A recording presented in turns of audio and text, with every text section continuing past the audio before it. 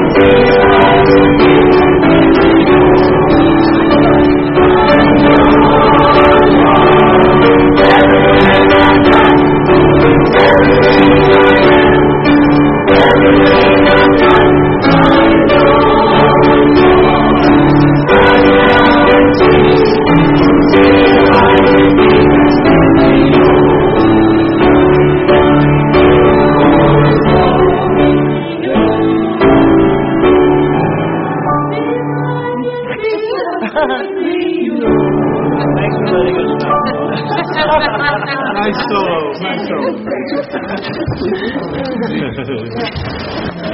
Let us pray together.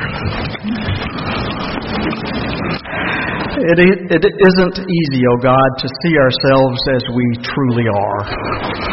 When we are at fault, we much prefer painting an innocent and blameless picture of ourselves while attributing the ugliness of our lives to others. We defend and explain and defend and explain, and we try to blame others when we are the ones who have failed.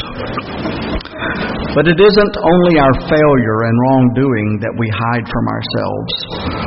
We also keep hidden our true strength, goodness, and effectiveness. We resist acknowledging the good things that we do and are capable of doing throughout our lives. While we don't want to be seen as being prideful, we still need to own up to our gifts and abilities and make them available to you and to others. We need to do this so that we can live in truth and know the happiness that you have set aside for us.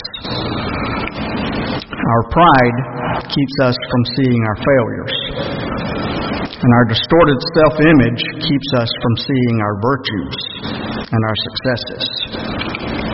In both instances, we deny the truth. Forgive us. Grant us the courage to see our sin for what it is, that we may repent. And give us the confidence to set our gifts free so that they can be used by you.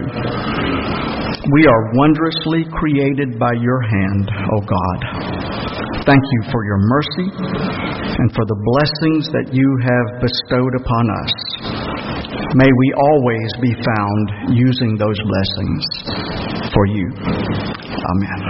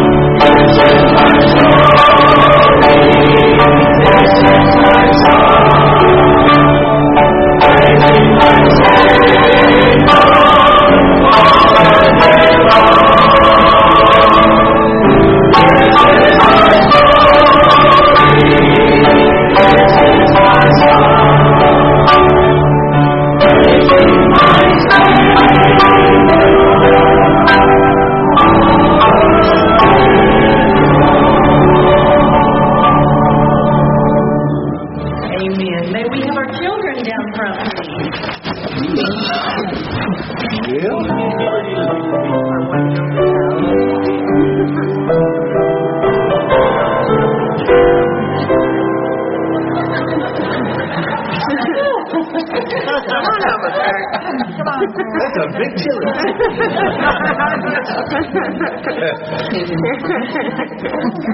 Hear me? Okay. I'm Pam. Nice to meet you. As if I did.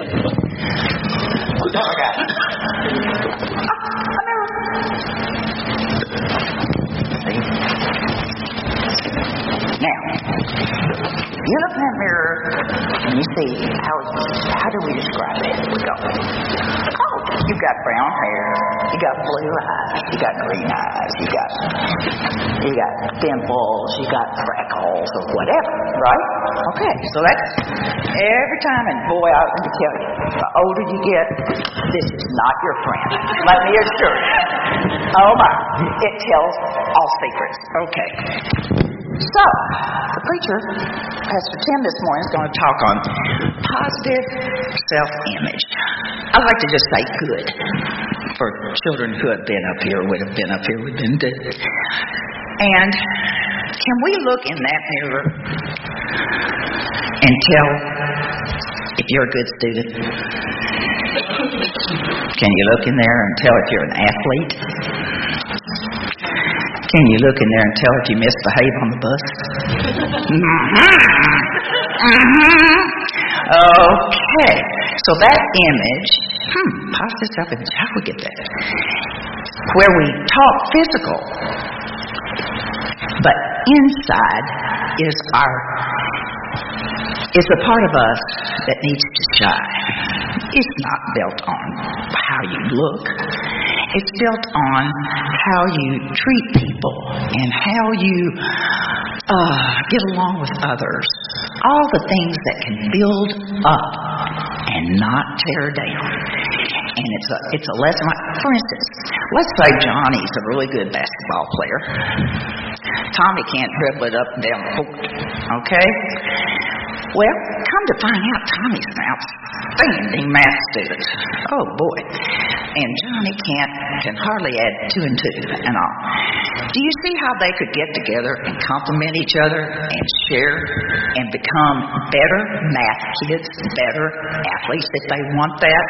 Because they share. And I'll tell you somebody else.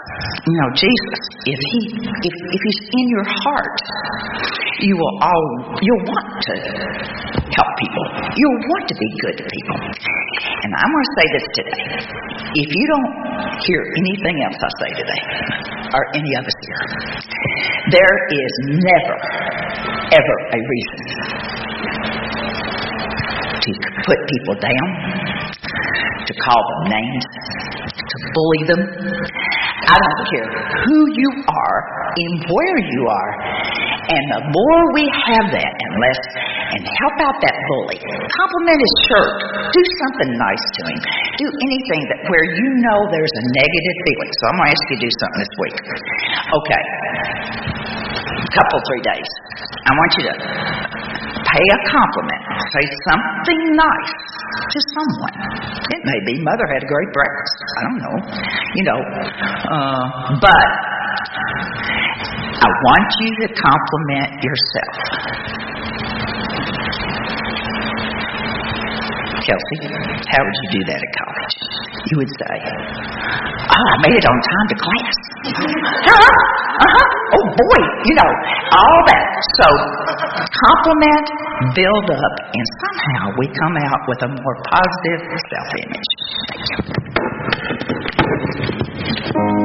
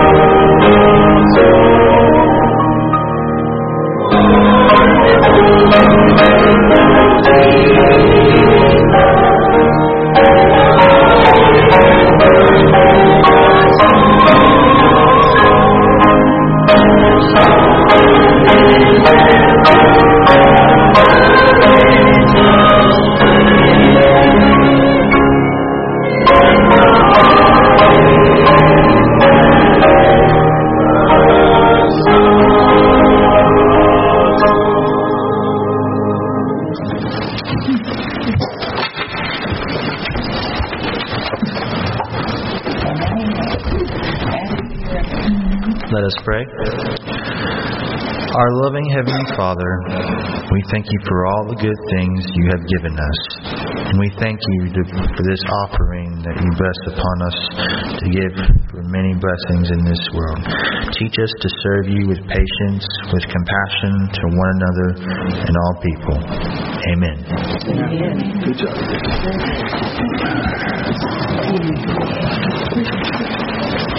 The Lord is my shepherd. I shall not want. He maketh me to lie down in green pastures. He leadeth me beside the still waters. He restoreth my soul.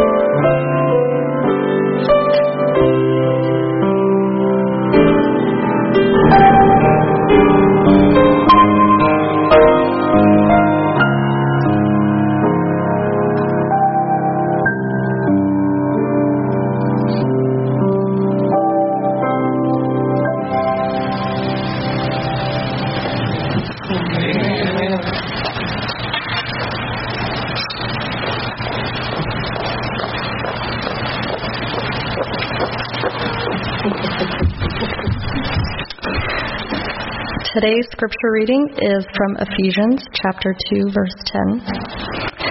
For we are what God has made us, created in Christ Jesus for good works, which God prepared beforehand to be our way of life. This is the word of the Lord.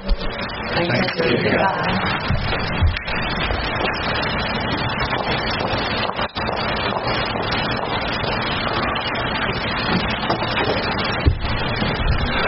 Our Father, which art in heaven, hallowed be thy name. Thy kingdom come, Thy will be done in earth as it is in heaven. Give us this day our daily bread, and forgive us our debts as we forgive our debtors. And lead us not into temptation, but deliver us from evil. For thine is the kingdom and the power and the glory forever.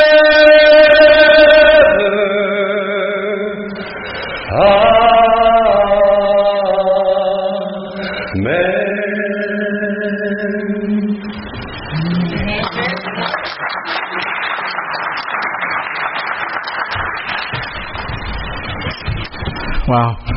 Thank you so much, Jason. Really appreciate it. Jason sang that at Kevin's funeral last week and impressed a lot of us. And just thank you for sharing that again today. What a song. What a song. Wasn't that wonderful? And you guys, you look so nice today. You look so nice this morning. What a great looking crowd of folks we have here this morning. And you're one of the smartest group of people I've ever seen. And the talent in this place is just, wow, I just can't even describe it. Am I laying it on a little too thick? Well, I hope you know that I do appreciate you, but is there anyone here who doesn't appreciate a good compliment from time to time? I mean, a compliment truly can be food for the soul. I was talking with my son Nathaniel last night and his girlfriend Katie, and they were telling me about how the shoe store that they work in is training their employees to begin each encounter with a customer with a compliment and 2 questions. And I guess that's okay as long as it doesn't seem forced. But the fact is that we all need to be lifted up from time to time, don't we? It feels good to hear someone say something nice about you. Well, let me tell you about a service on the web that is designed to lift you up when you are down. It's called emergencycompliment.com. I'm not kidding, folks. emergencycompliment.com. You can go to their website and see a brief little message that will feed your ego and put you in a better mood. Here's the one. The kid you passed on the street today wants to grow up and be like you. And I mean, who wouldn't want to be told things like, your prom date still thinks about you all the time? That's creepy. That's creepy, somebody said back here. Or, you are someone's the one that got away. Well, you can find it right there at emergencycompliment.com. So if you find yourself feeling down or just not feeling good about yourself, go to that website. It'll help pick you up. And the truth is, we could all use a little pick-me-up from time to time. Well, how about this little verse from the Apostle Paul? For we are God's handiwork, created in Christ Jesus to do good works, which God prepared in advance for us to do. Let's just think about that for a minute this morning. We are God's handiwork. Or as one scholar translated, we are God's work of art. When Paul says that we are God's handiwork, he is not saying that we are perfect. In fact, he doesn't even claim that we're any better than anybody else. As a matter of fact, he begins this chapter by describing in pretty great detail how bad we really are.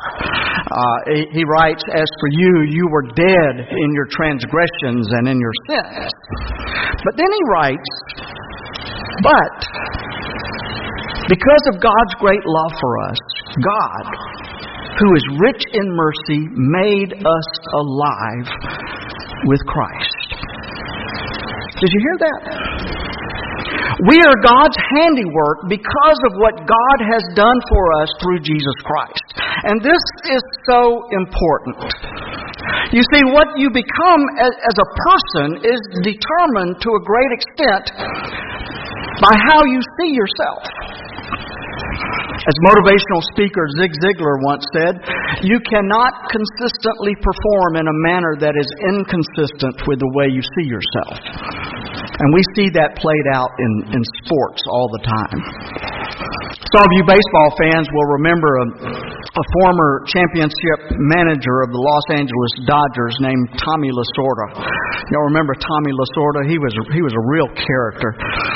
In an interview one time, Tommy Lasorda confessed that in one of his first outings as a relief pitcher back in the 1950s, he was so nervous about facing certain players that he was deliberately trying to balk so that the player could just take the base there. Can you imagine that? A pitcher deliberately trying to be called for a balk? Problem was the umpires weren't calling it. And so Lasorda was forced to face his fears and to overcome them. But he learned something from that. He learned from that experience. Now, let's fast forward several decades. Tommy Lasorda is now managing rookie pitcher Oral Hershiser in his first year as his rookie year, his first year in the major leagues. And Tommy wanted to improve Oral Hershiser's self-image.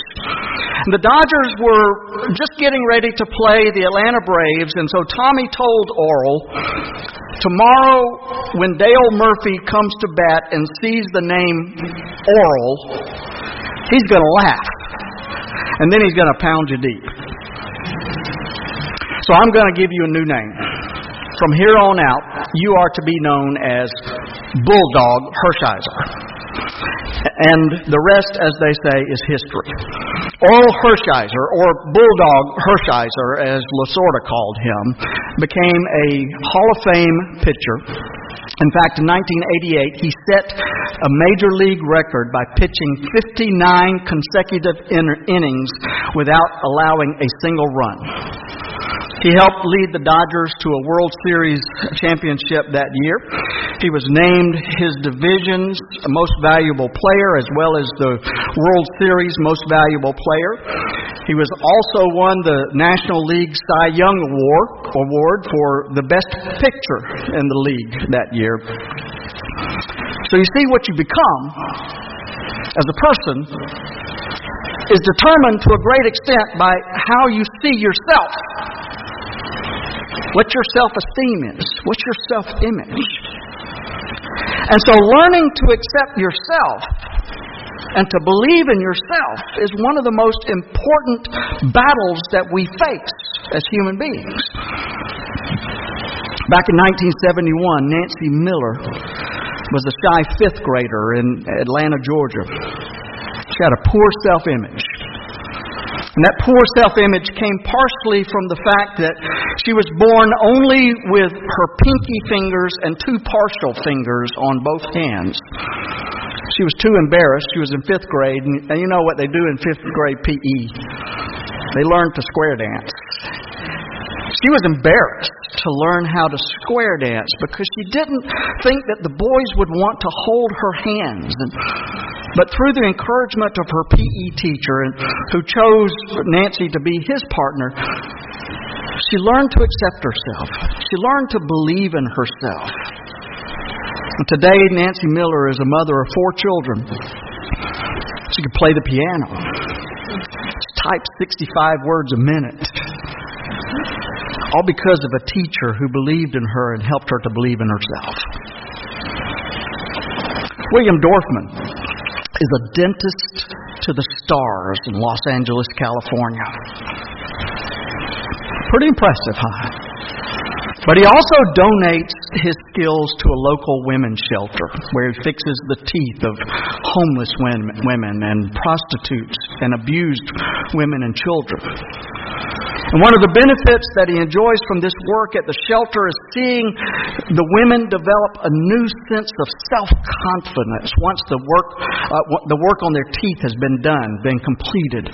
As Dr. Dorfman says of his patients, she becomes a new person because she sees a new person when she looks in the mirror. But overcoming that negative self-image it's a struggle. It's hard. And the problem is that our self-image is usually determined at a very early age, and it's very difficult for us to undo an image that we already have implanted upon us. Years ago, comedian Steve Allen and his wife Jane Meadows were interviewed by a magazine about their many years of marriage together, and a lot of the article was focused on Steve's unstable and dysfunctional family life in his background. And in a final comment about his childhood, Jane said, "We are who we are because of where we've been." You know, that's true, isn't it? We are, to a large extent, we are who we are because of where we have been. Psychologists tell us that by the time we reach the age of 2, 50% of what we ever believe about ourselves has already been formed. 2.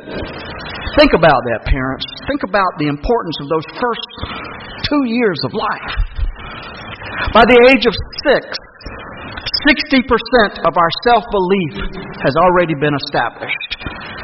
By the age of 8, about 80%. And by the time we reach the age of 14, over 99% of us have a well-developed sense, either correctly or incorrectly, of who we are as human beings. That's significant, isn't it? And it's hard to change that. Many years ago, there was a book about a character named Bunker Bean. Bunker Bean was orphaned at a young age, and so he grew up in many different foster homes. And so Bunker had a very low self-esteem. He really didn't think highly of himself at all. And so one day he was living in a boarding house, and one day a spiritual medium, a huckster really, moved into the boarding house where Bunker Bean was living, and this medium struck up a conversation with Bunker Bean and claimed that Bunker had been Napoleon Bonaparte in a previous life. Wow! Napoleon Bonaparte. Wow! He was powerful. He was intelligent. He was self-confident. And he was the absolute opposite of Bunker Bean. And so Bunker began to study everything that he could learn about Napoleon Bonaparte. And as he studied, he began to take on some of his hero's positive qualities. He became more self-confident. He became more powerful. He became more decisive. He became even more intelligent. And then one day, this medium who had inspired Bunker was revealed to be a fraud. But that didn't matter. That didn't matter to Bunker Bean, because by that time he had become the kind of person that the medium had told him that he could become. Yes, much of our self-image is determined at a very early age, and it is difficult to undo that and to change that, but that does not mean that it is impossible. My friends, it is never too late to change your self-image. Now, some of you may be thinking, wow, I like that one. Now, some of you may be thinking, Pastor, you don't know me that well, and I'm not worth that much. It's far too late for me to change. One man said to his pastor, you know how at those big basketball games when their team is ahead and the home fans sometimes taunt the other side by chanting, overrated, overrated. He said, well, deep down in my heart, I hear that same chant. He said, there's no hope for me. But you know something? There is hope. There's hope for all of us, and it's never too late to change who we think we are. One of my personal heroes, a great preacher from the last century, Dr. Harry Emerson Fosdick, once wrote this. He said, hold a picture of yourself long and steadily enough in your mind's eye, and you will be drawn towards it. He said, great living starts with a picture held in your imagination of what you would like to do or be. That, my friends, is good advice. If you want to be an astronaut, imagine it. If you want to be an ice skater, imagine it. If you want to be a doctor or a lawyer, imagine it, and then work hard towards your goal. But let me suggest that you add another picture to those that are already in your mind, those goals that you have in your life. Add another picture. It's the picture of Christ with a lamb in His arms. That lamb is you. Now picture Christ with His arms open wide and a big smile on His face, a grin on His face. He wants to take you into His arms and to let you know how special you are to Him. And now picture Jesus standing at a door knocking. That door that He's knocking on is your heart. He wants to come in and to make you a new creation. My friends, it's never too late by the grace of God to change the way you think about yourself. Virginia Mollenkott is a professor of English and a theologian. She wrote that she loves to watch her students come alive in class. One of the courses I teach is freshman English, she said, and that's a place where you can empower people. They often come to you beaten down. So before I pass out their first graded paper back to them, I give them a little speech. I say, this grade is not for you. This grade is for a piece of work that you turned in.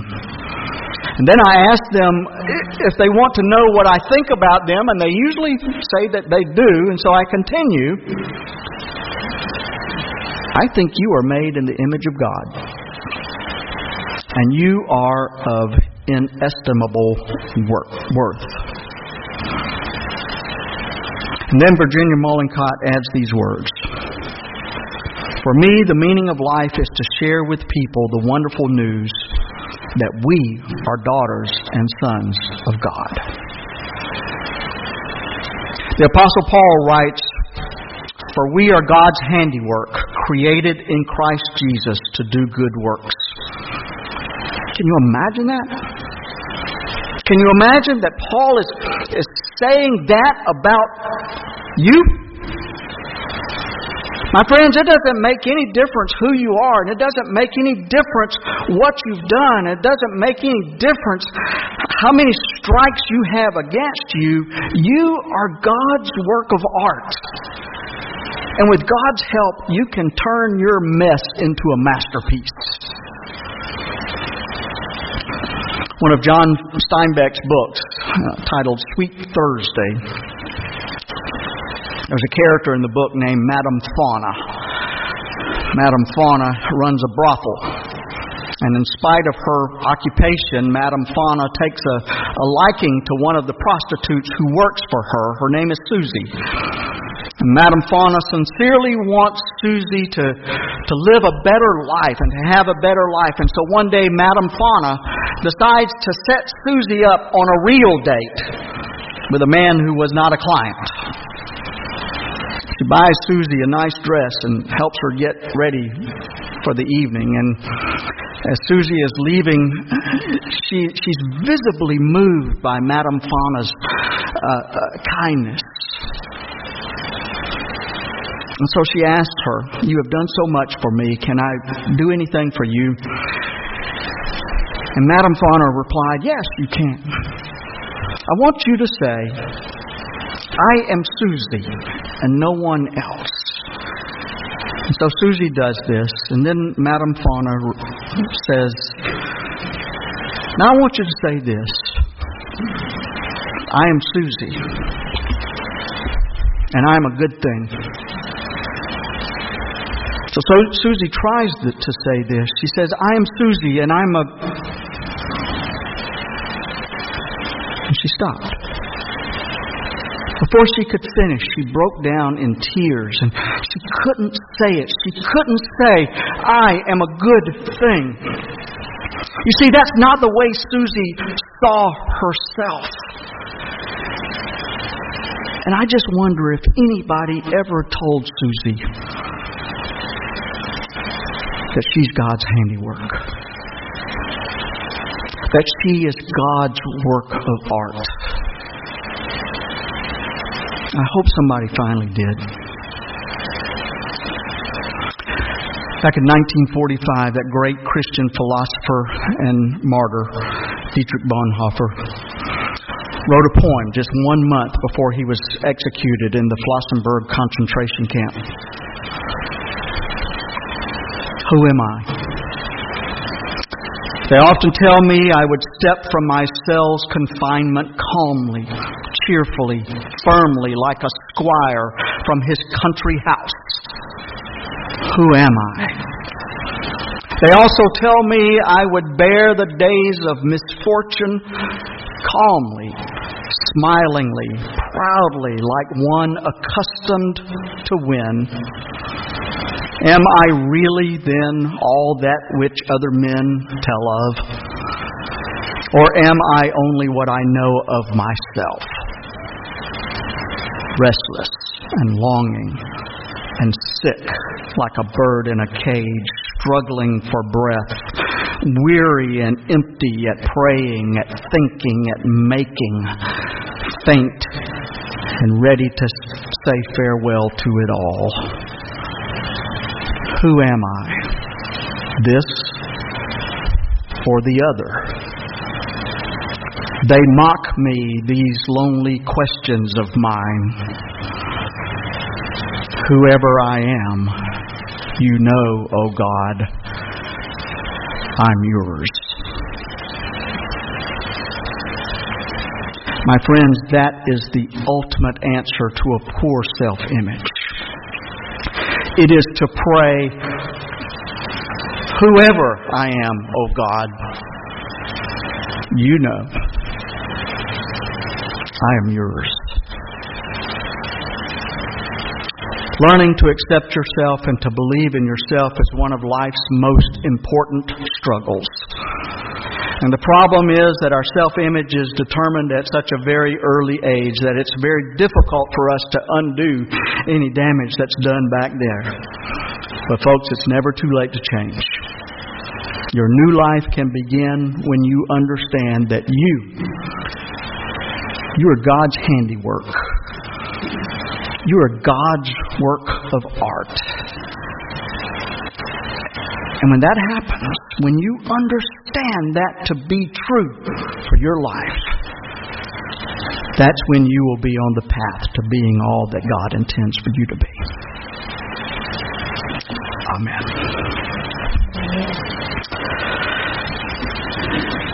Let's pray together. 'Tis so sweet to trust in Jesus.